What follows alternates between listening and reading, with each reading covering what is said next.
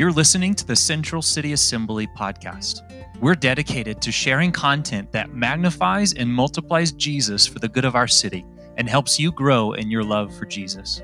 So enjoy this episode and may you be filled with the love of God the Father.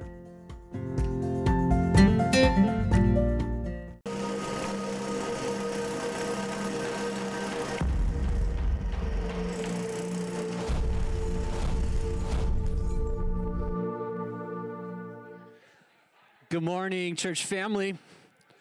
It's so good to see all of you. I already said that, but I really do believe it. I love seeing every single one of your faces. I think that's what I love about being a part of a smallish church is that I get to know everybody, and I get to see everybody and connect with everybody. And I love seeing you guys connect with one another too.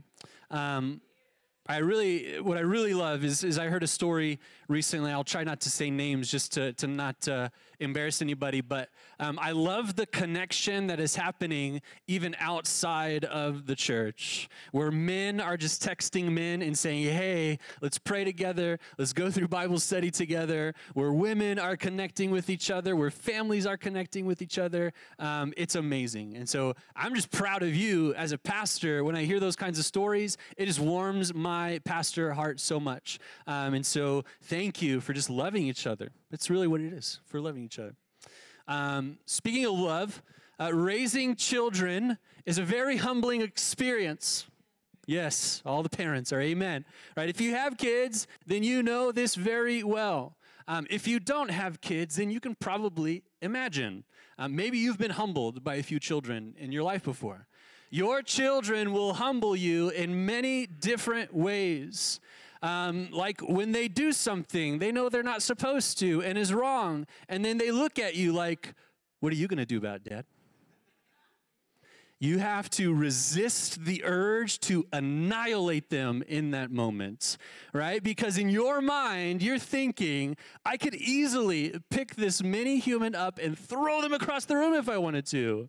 I could just destroy them right now without even breaking a sweat. Am I the only parent who's being honest right now? No, we've all thought it, okay? Right? But then you remember, oh wait, I love this little human more than I've loved anybody else in the world. And you're like, I will withhold my wrath. Another way that kids humble you is when they ask things like, Dad, what's an AU again?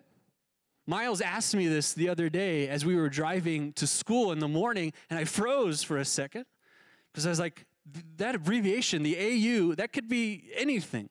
Is he talking about the abbreviation for Australia or something else, right? So I asked, Miles, what do you mean, AU?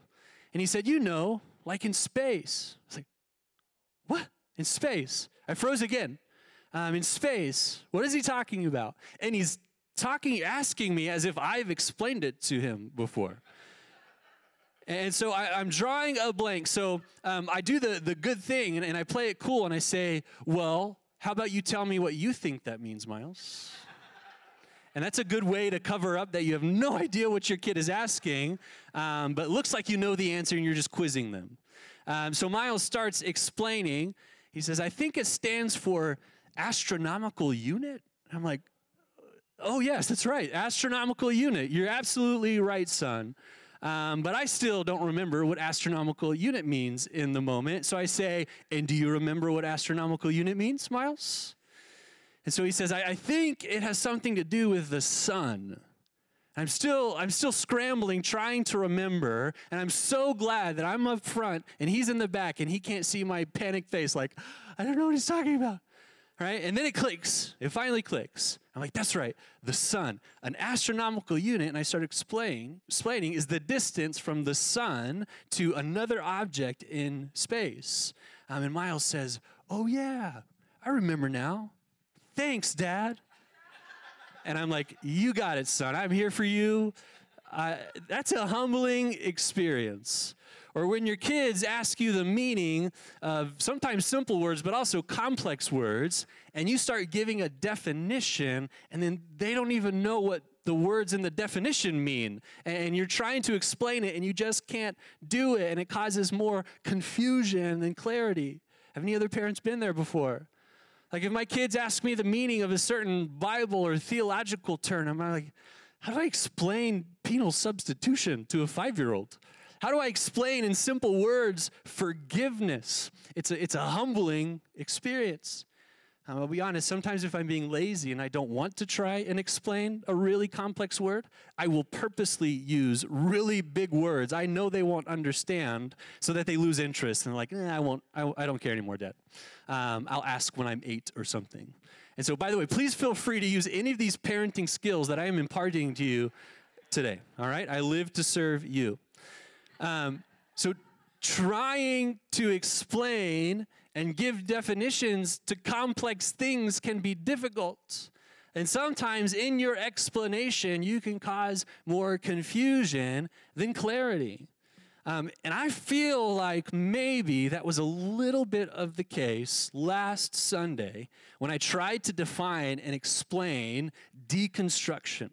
Okay, we started our new series last week called Reconstruct. Deconstruction is a buzzword in the world right now, especially in the church. And so I wanted to first explain what deconstruction is in order to better understand what reconstruction looks like. But I feel like I didn't do the best job explaining and defining what is deconstruction. My approach, I think, to defining deconstruction was way too broad and general rather than narrow and specific. And I feel like maybe for some, I may have caused more confusion than clarity. And so I want to fix that. And so this morning, what I want to do is I want to narrow our focus of deconstruction and reconstruction to give a better, more specific definition as it relates to faith. Faith. Now, I don't think anything I said last week was wrong or should be thrown out. I think it was all valid. I just don't think it was enough, okay? And sometimes when you're trying to explain something complex, like deconstruction or reconstruction, it's better to paint a picture and explain in a very specific context. And so that's what I'm going to do this morning. That's what I'm going to attempt to do today. We're still trying to answer the question, what is deconstruction? But the title of today's message is The Path of Deconstruction. And we're going to paint that picture of what that looks like. Amen? We're all clear with where we're going? All right, let's pray and ask God to lead us and guide us this morning. God, we thank you that you're already leading and guiding us. You've been doing that through worship, the words that we've been singing. And we've been saying amen to align our hearts with you, God. And we just ask that you would continue to do that as we look at your word, as we look at the world and things that are happening around us, and as we look at your bride, the church, and the things that are happening within your body. God, our heart is that we would be whole, is that we would be healthy. We want to be the best representation of you as possible. And so, God, would you just search our hearts this morning? Would you reveal anything in our hearts that maybe is out of line with you, your truth, your word? And would you gently correct us and bring us back on course? So, God, we thank you for what you're doing in this place and what you're going to do. We say these things in Jesus' name. And everybody said, amen. Amen. This is a note-taking sermon, okay? And so if you have your phone or a tablet or a piece of paper in front of you, get a pen. Maybe you don't want to write everything down that you see on the screen. Get your phone out and take pictures as we go along so you can look back at them later. All right, so we're continuing. What is deconstruction? We know that the world right now is it's always been this way, but it seems a little bit more. They're coming against a lot of our Christian values and beliefs. And they're saying that's wrong. You guys shouldn't be doing that or saying that. And so there's this massive deconstruction happening in the world, but also in the church. And so we want to understand what this means, not just in a general or a broad sense, but as it relates to faith. What is faith deconstruction? All right. Well, Annette and I, we've lived in 6 different houses since we've been married. So 6 houses in the last almost 11 years. Now, that might seem like a lot to some of you, but I know some of you have moved around way more than we have. But every time we move, we take inventory of the pieces of furniture that we have in our house. I think Annette bought these. I think there were 4 of them. They were like $1 each at a yard sale. And this really fits like her aesthetic. And she thought maybe this could fit in our house. And we were like, no, it's not going to fit in our house. But what we do when we move is we take inventory of the pieces of our furniture and we try to decide, do we still need them? Why do we have these pieces of furniture? Are they still useful and necessary to us? Will they fit in our new house, or are they just going to take up useful space? Do we need to get new pieces of furniture that better fit our new space? Has anybody else been through that, like in a moving phase? Yeah. Well, like I talked about last week with my Lego illustration, yes, we had Legos on Sunday. It was awesome. Like I said last week, our faith is made up of many different pieces, right? The Bible, prayer, worship, church, community, certain beliefs and doctrines and traditions, they're all pieces of our faith. And faith deconstruction is a lot like what happens when Annette and I move houses and we're trying to decide what to do with our furniture that's in our house. And so faith deconstruction is, let's throw up the definition.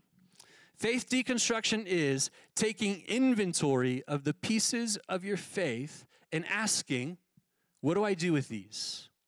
Are they still necessary and useful? Are they true and right? Do they have authority in my life?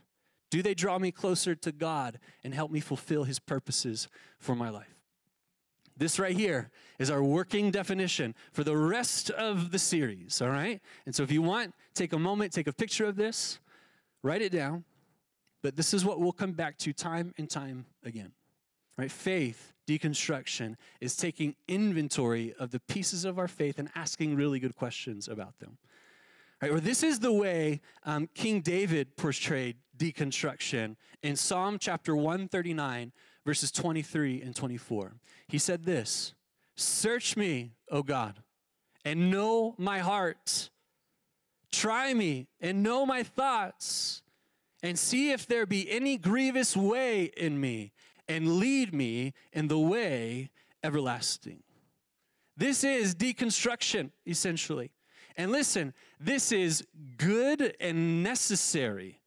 It is a good and necessary process that every believer should go through, not just once, but several times throughout their life in order to mature, grow, and strengthen your faith.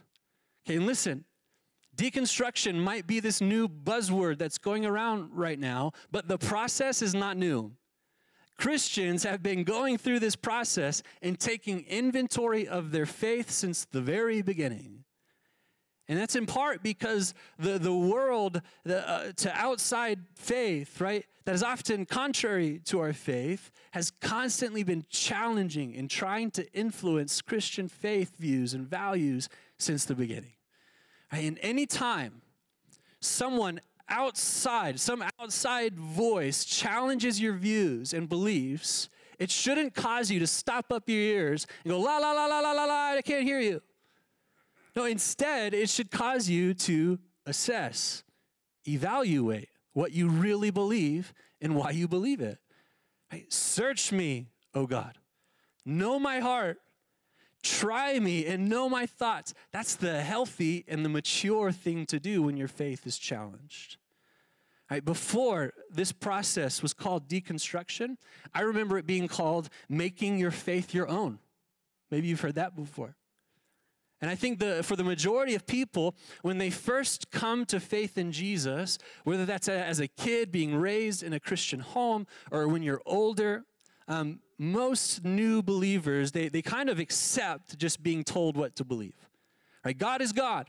Jesus is his son. The Bible is where we learn about faith. Attending church is one way that we worship God and grow in our faith. Right? These are all things that young in the faith people typically just accept as true. And when you think about it, this is how learning and growing in knowledge happens all the time. Right?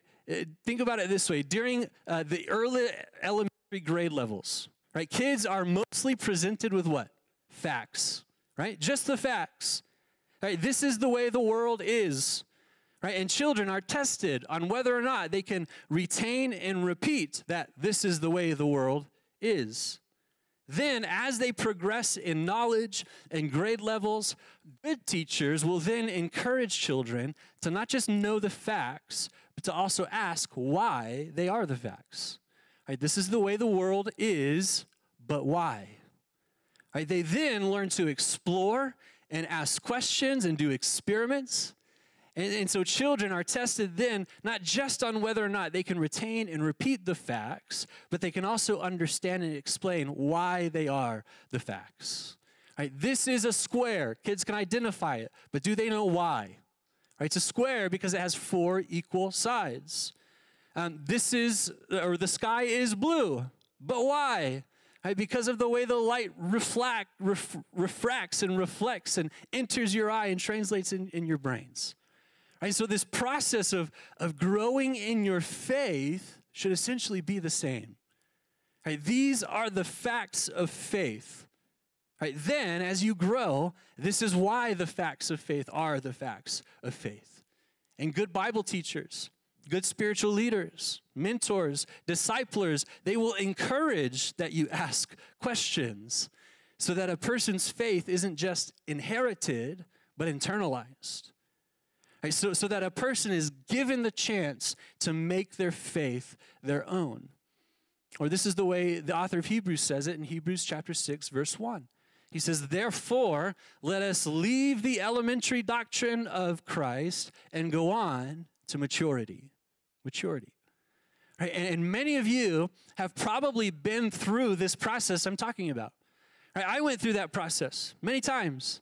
I was raised in a Christian home. I decided to follow Jesus when I was 9 years old. I knew the facts of faith pretty well. And then I started going to youth group, and our youth group leaders encouraged us to ask questions. The questions our parents didn't want us asking, but we asked them anyways. Right? They encouraged us to not just believe what our parents told us to believe, but to really make our faith our own. And so I decided to follow Jesus when I was 9, yes, but I didn't really understand what that meant until I was in junior high and started asking the questions. Right, why is the Bible authoritative and inspired by God? How can there be 3 persons in the Trinity, Father, Son, Spirit, but only one God? What is this heaven and hell all about? Why is there suffering and evil in the world? Why do some of my views and understandings of faith not fall in line with what I see happening in the world and in my personal experiences? And so then, when I went to high school and college, my faith was challenged by an outside worldview that was radically different than mine. And I had to go through that process of asking questions again and making my faith my own again. And then, when I was living on my own and married and started having kids, my faith was challenged again. Specifically, I remember being challenged with the topic of what it means to love God and have a relationship with Him. As a kid, I was always told that we should love God, but I started to question and ask, do I really love God? I believe God was real. I believe that Jesus was my Savior, but did I really love Him? It's a challenging thing to think about. And so several times throughout my life, I've had to make my faith my own. Or I've had to take inventory of the pieces of my faith and ask, why do I have these? Are they still necessary and useful? Are they true and right? Do they have authority in my life? Do they draw me closer to God and help me fulfill His purposes for my life? Right? I call that making my faith my own. Today, it's called deconstruction. Okay, this is something that every follower of Jesus should go through, not just once in their life, but many times in order to mature, grow, and strengthen their faith. You following me so far? And so with that understanding and that image of what is faith deconstruction, listen, I don't have a problem with deconstruction. Right? We as the church shouldn't have a problem with people deconstructing their faith and Christians making their faith their own. We should encourage that, right? Christians have been going through this process since the beginning. It's not new. Right? So I don't have a problem even with the world challenging our faith and telling us that what we're doing is wrong. That's been happening since the beginning too. We just got to get used to it. And so my concern is not with faith deconstruction or opposition to our faith. My concern with what's happening right now is actually with how some Christians are reconstructing their faith. Now hear me right, hear me again. My concern is not with deconstruction or reconstruction. Deconstruction needs to happen and reconstruction needs to happen. Because as I've said before a few times already, deconstruction without reconstruction is just destruction. So this leads to another question maybe. And it was actually asked in one of the note cards that you guys submitted. Where does deconstruction end and reconstruction begin? Well, this is it. All right, deconstruction ends and reconstruction begins when you start asserting your beliefs and coming to conclusions on those inventory questions we're asking. Right? When you start to accept answers to why do I have these pieces of my faith? Are they still necessary and useful? Are they true and right? Do they have authority in my life? Do they draw me closer to God and help me fulfill his purposes in my life? Right? That's when reconstruction begins. And again, just like deconstruction, reconstruction is necessary. Because if you just deconstruct until you have nothing left and you stay there, then what do you have to stand on and guide you through this difficult life? Right, Psalm chapter 11, verse 3, it says this, if the foundations are destroyed, what can the righteous do? Right, beliefs and values are important. I heard psychologist Jordan Peterson once say, an amazing line. He said, we don't just seek happiness in life, we seek meaning that's deep enough to sustain us through tragedy. How true is that? Right? And beliefs and values, and I believe biblical ones, are what help sustain us through good times and bad times in life. And so again, my concern isn't with deconstruction. It isn't with the way the world is challenging our views and our values. It isn't even with the process of reconstruction. My concern is with how, right? How some Christians are reconstructing. My concern is with what some rely on and depend upon to reconstruct and answer these faith inventory questions. Because so many Christians are relying on the world to answer those questions rather than trusting in God and in the method that he's chosen to communicate with us, which is the Bible, Scripture. Hey, remember our theme verse for the series. Jesus says in Matthew 7:24, everyone then who hears these words of mine and does them will be like a wise man who built his house on the rock. That's what we want. Now let me just clarify some things. What do I mean when I say the world? Okay, I don't mean the natural world. I don't mean the earth, right? Planet Earth. Because God created the natural world. And I believe the natural world points to God's existence as its creator rather than away from God. Right, there is a really good marriage between the sciences and the natural world and faith. Okay, we'll talk more about that in another message in the series, something to look forward to. All right, so what do I mean then when I say the world? Well, that phrase, the world, is used throughout the Bible to actually mean a few different things. It can mean the cosmos. I love that word, cosmos. It can mean the planet Earth. It can mean the total of mankind, or the total of human existence in this present life with all of its experience, possessions, and emotions. Right? Those are all meanings of that word, the world. But a final meaning is this. It's the world order which is alienated from God, in rebellion against him, and condemned by nature and by godless deeds. And that's what I mean when I say the world. And that some Christians are turning to and relying on the world, on that, to reconstruct their faith. And so why is this concerning? Well, if that definition wasn't enough for you, how about this? The world and its worldview are rooted in human understanding and perception. Right now, I don't know if you know this, but humans are finite. Shocking. Humans are limited, right? We're limited beings who have finite, limited understanding and perspective of all things. And humans are also imperfect. What, Pastor Kai? Yes. This means that if we try to reconstruct and answer these faith inventory questions we're talking about, right? And let me add this, faith is not something that comes from within you. It doesn't come from the world. It only comes from God. Okay? And so trying to reconstruct according to finite, limited, and imperfect human understanding and perception, right? And then our answers to those questions will be finite, limited, and imperfect too if we go that route. Does that make sense?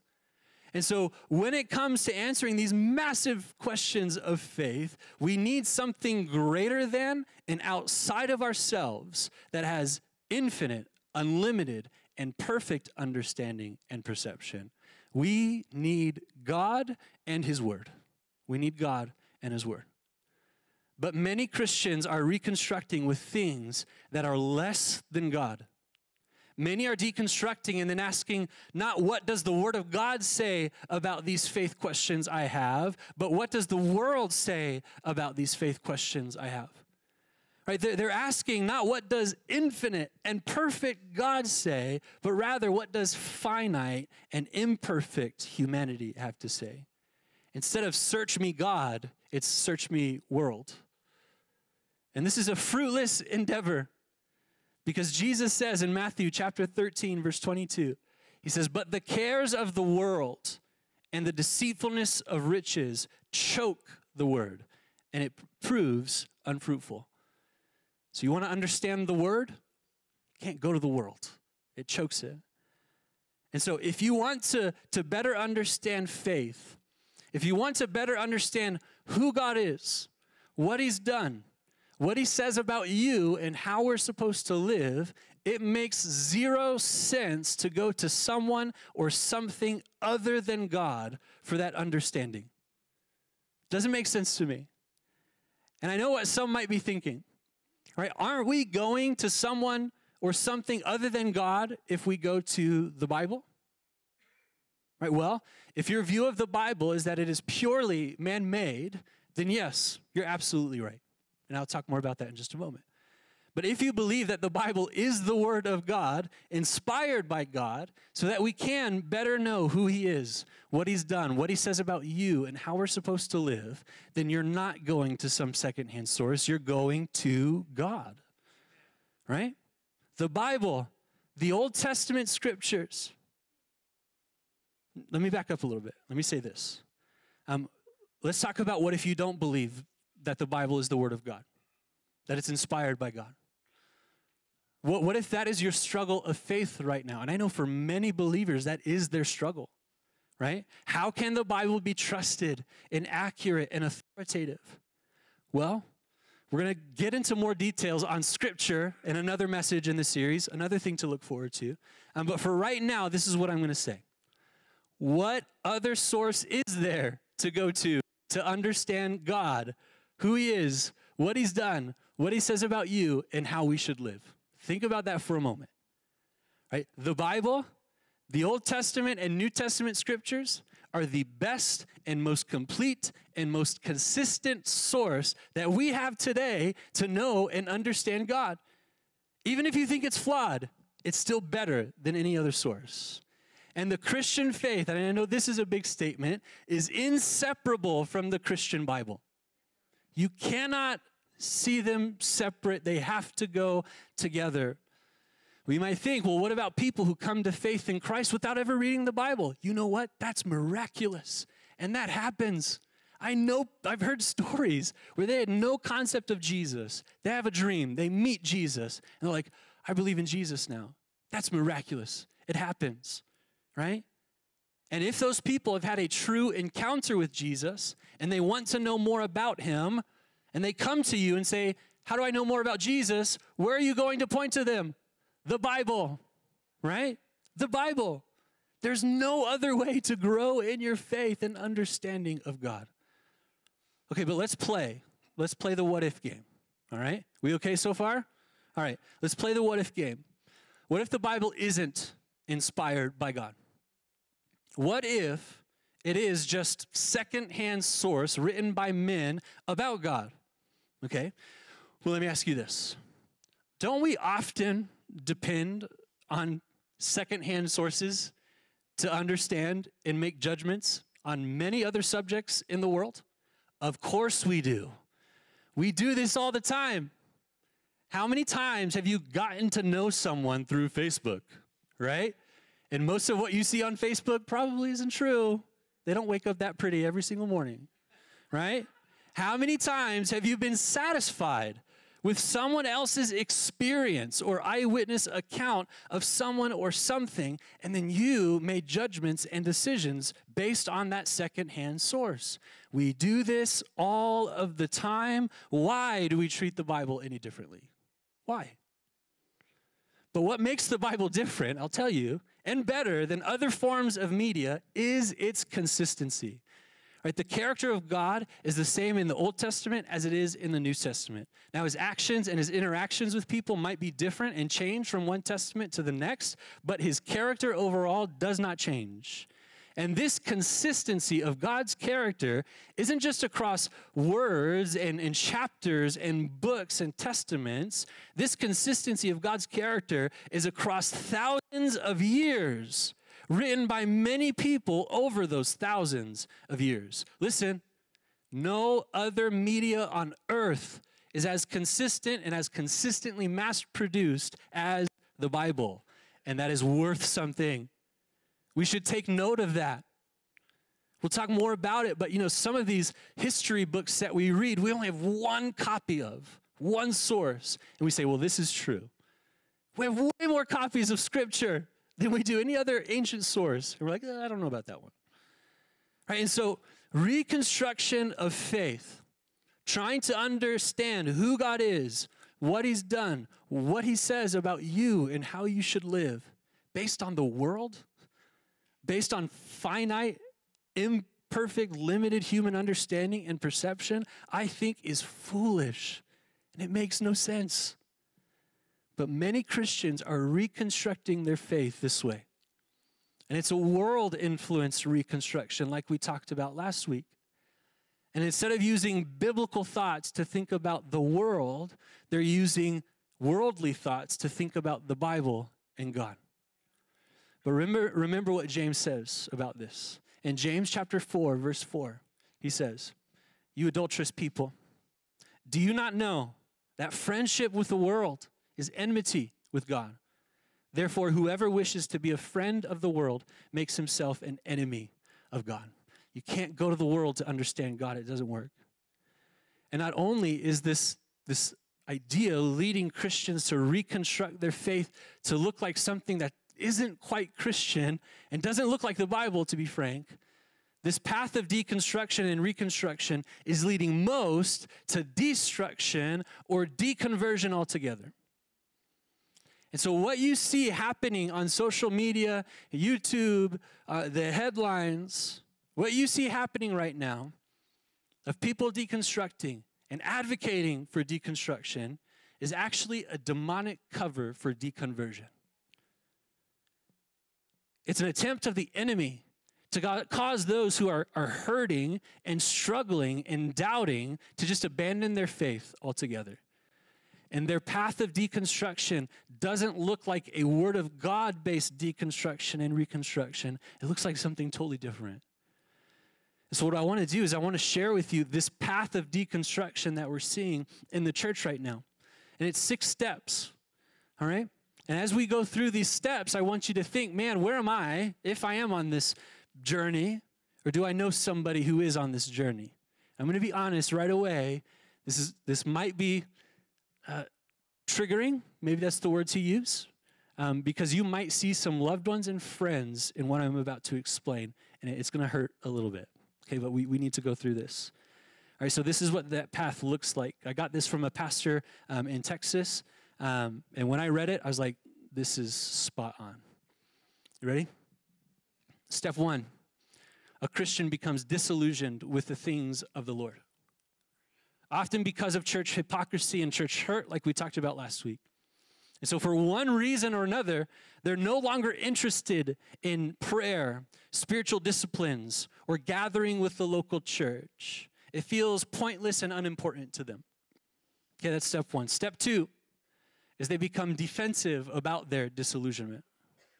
They begin to justify themselves to others, and they become more cynical and critical towards Christians, the church, or God. That's step two. Step three, they begin to distance themselves from the local church.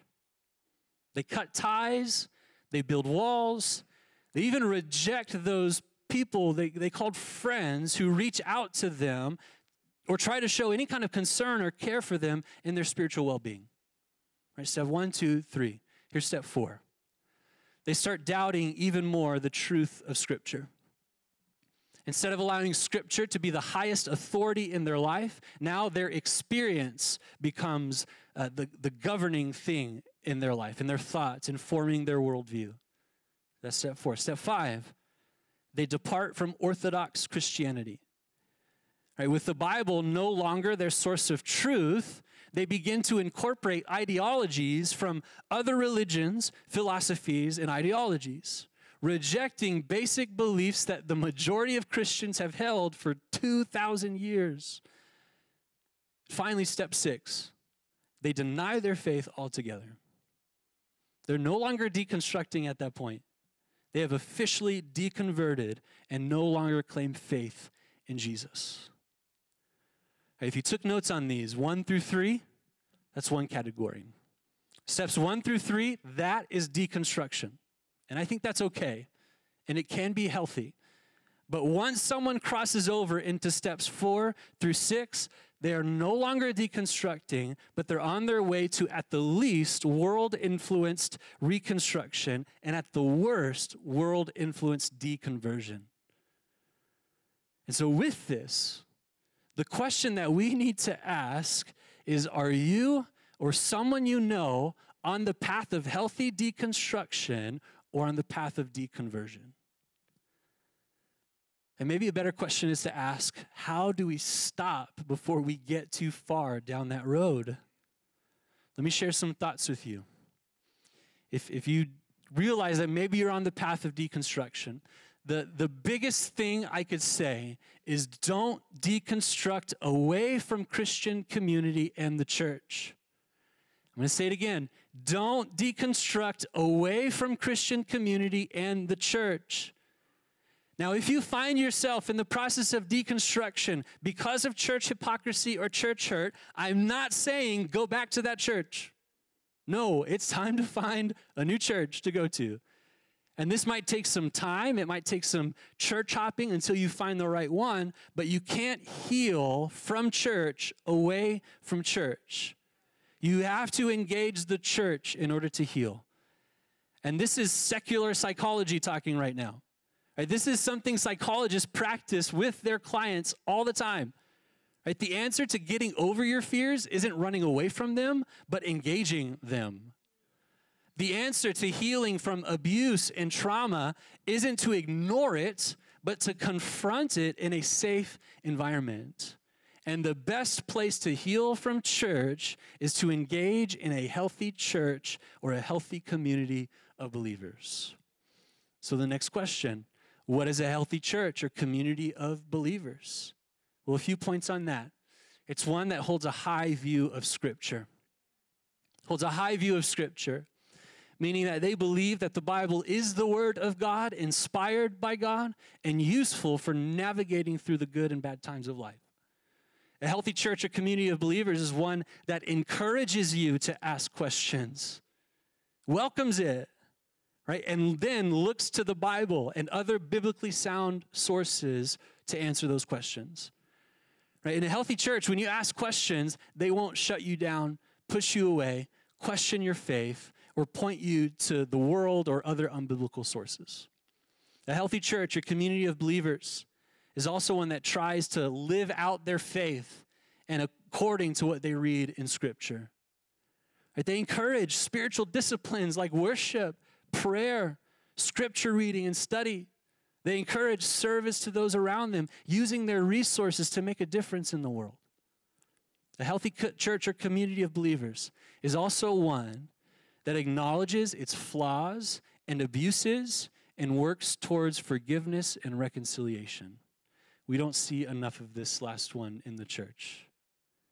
I bet you that we would see way less deconversion in the church if churches and spiritual leaders made a greater effort to acknowledge their flaws and abuses and then work towards forgiveness and reconciliation. I mean, if I was hurt by the church or by someone in the church and they came up to me and said, hey, that was wrong and hurtful, and then they wanted to work towards forgiveness and reconciliation, I would think twice about leaving, right? And so if you're going through deconstruction, my biggest thing, don't go through it away from the church. Find a healthy church to get connected with, to heal. Another question you might be thinking, and it was actually asked on one of the index cards last week, how do we walk with friends and family who are deconstructing or even moving towards deconversion? Or how do we do that? And I would say this.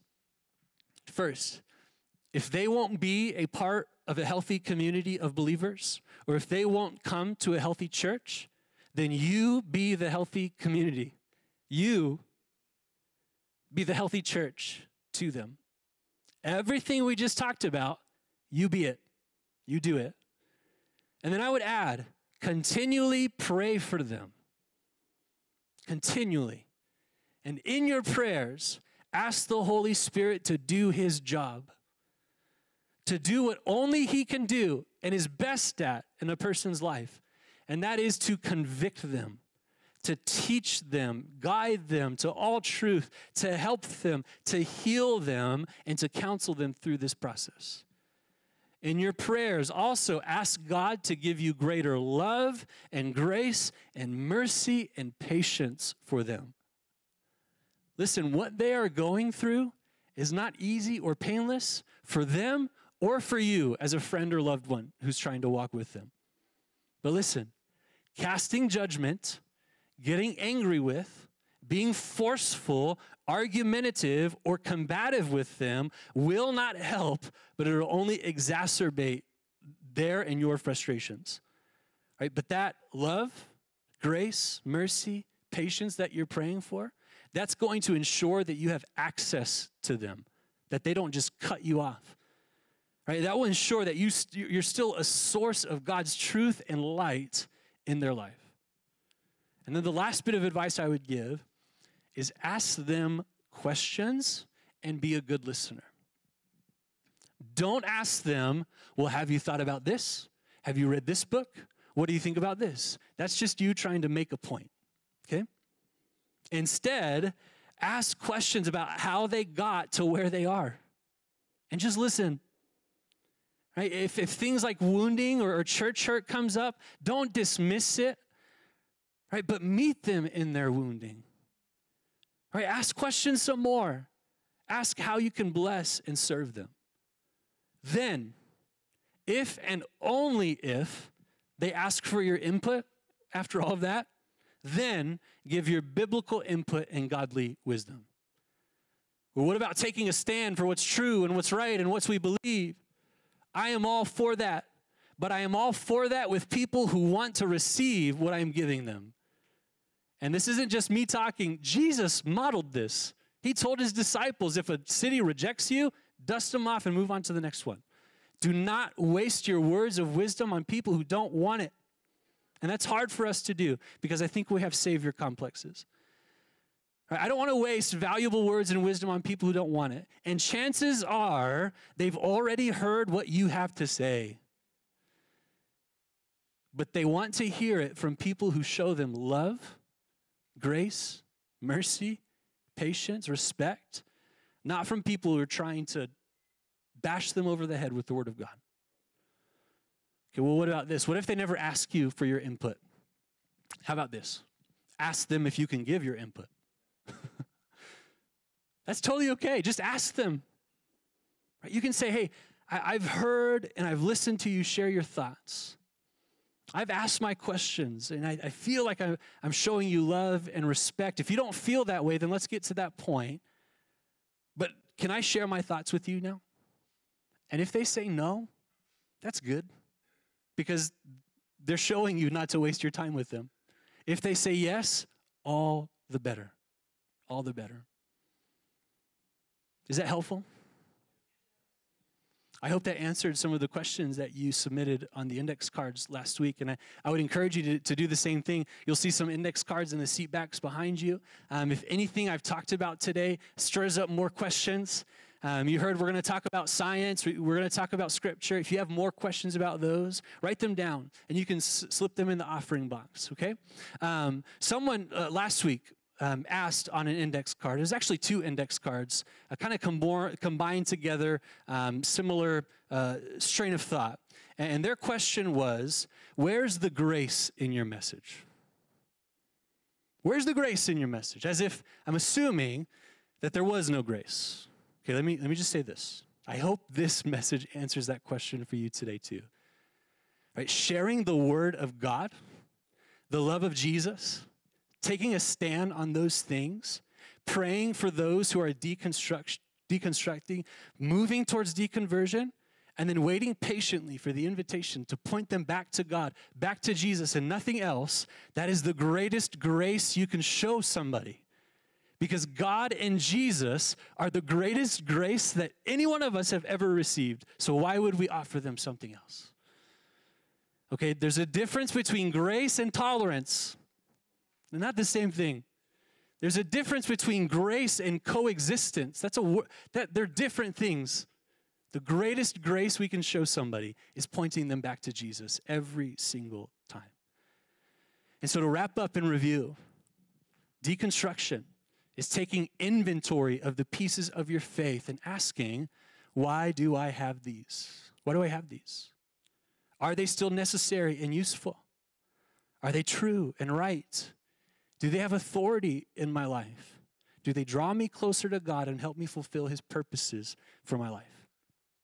All right, and listen, this is something that every believer, every follower of Jesus should go through on more than one occasion so that they can mature, grow, and strengthen their faith.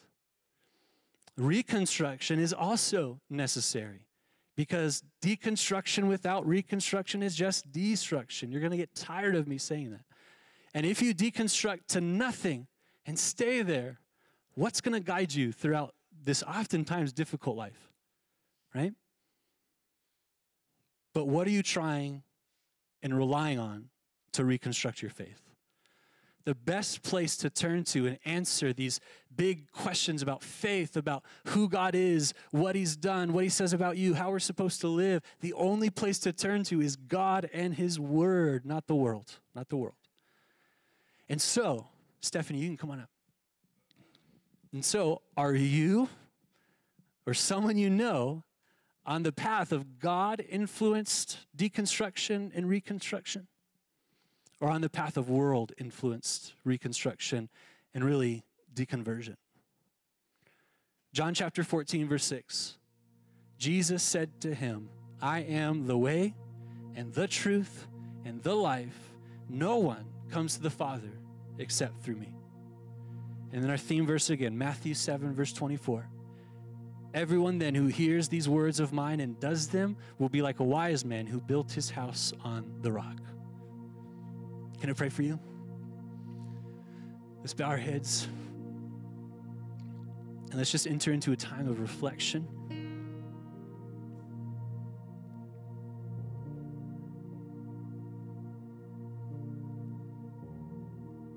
You know, we'll jump to the questions right now, actually. Go ahead and throw those up on the screen.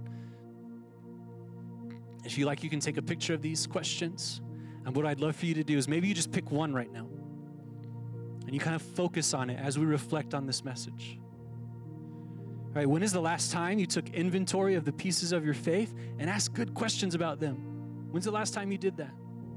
Number 2, when you have questions about faith, where or to whom do you typically turn to? Number 3, what do you think a healthy church or healthy Christian community looks like? Just pick one of those questions, and right here in this space, just reflect and ask God. Ask God, search my heart, oh God. Search my heart. Let's just take a moment.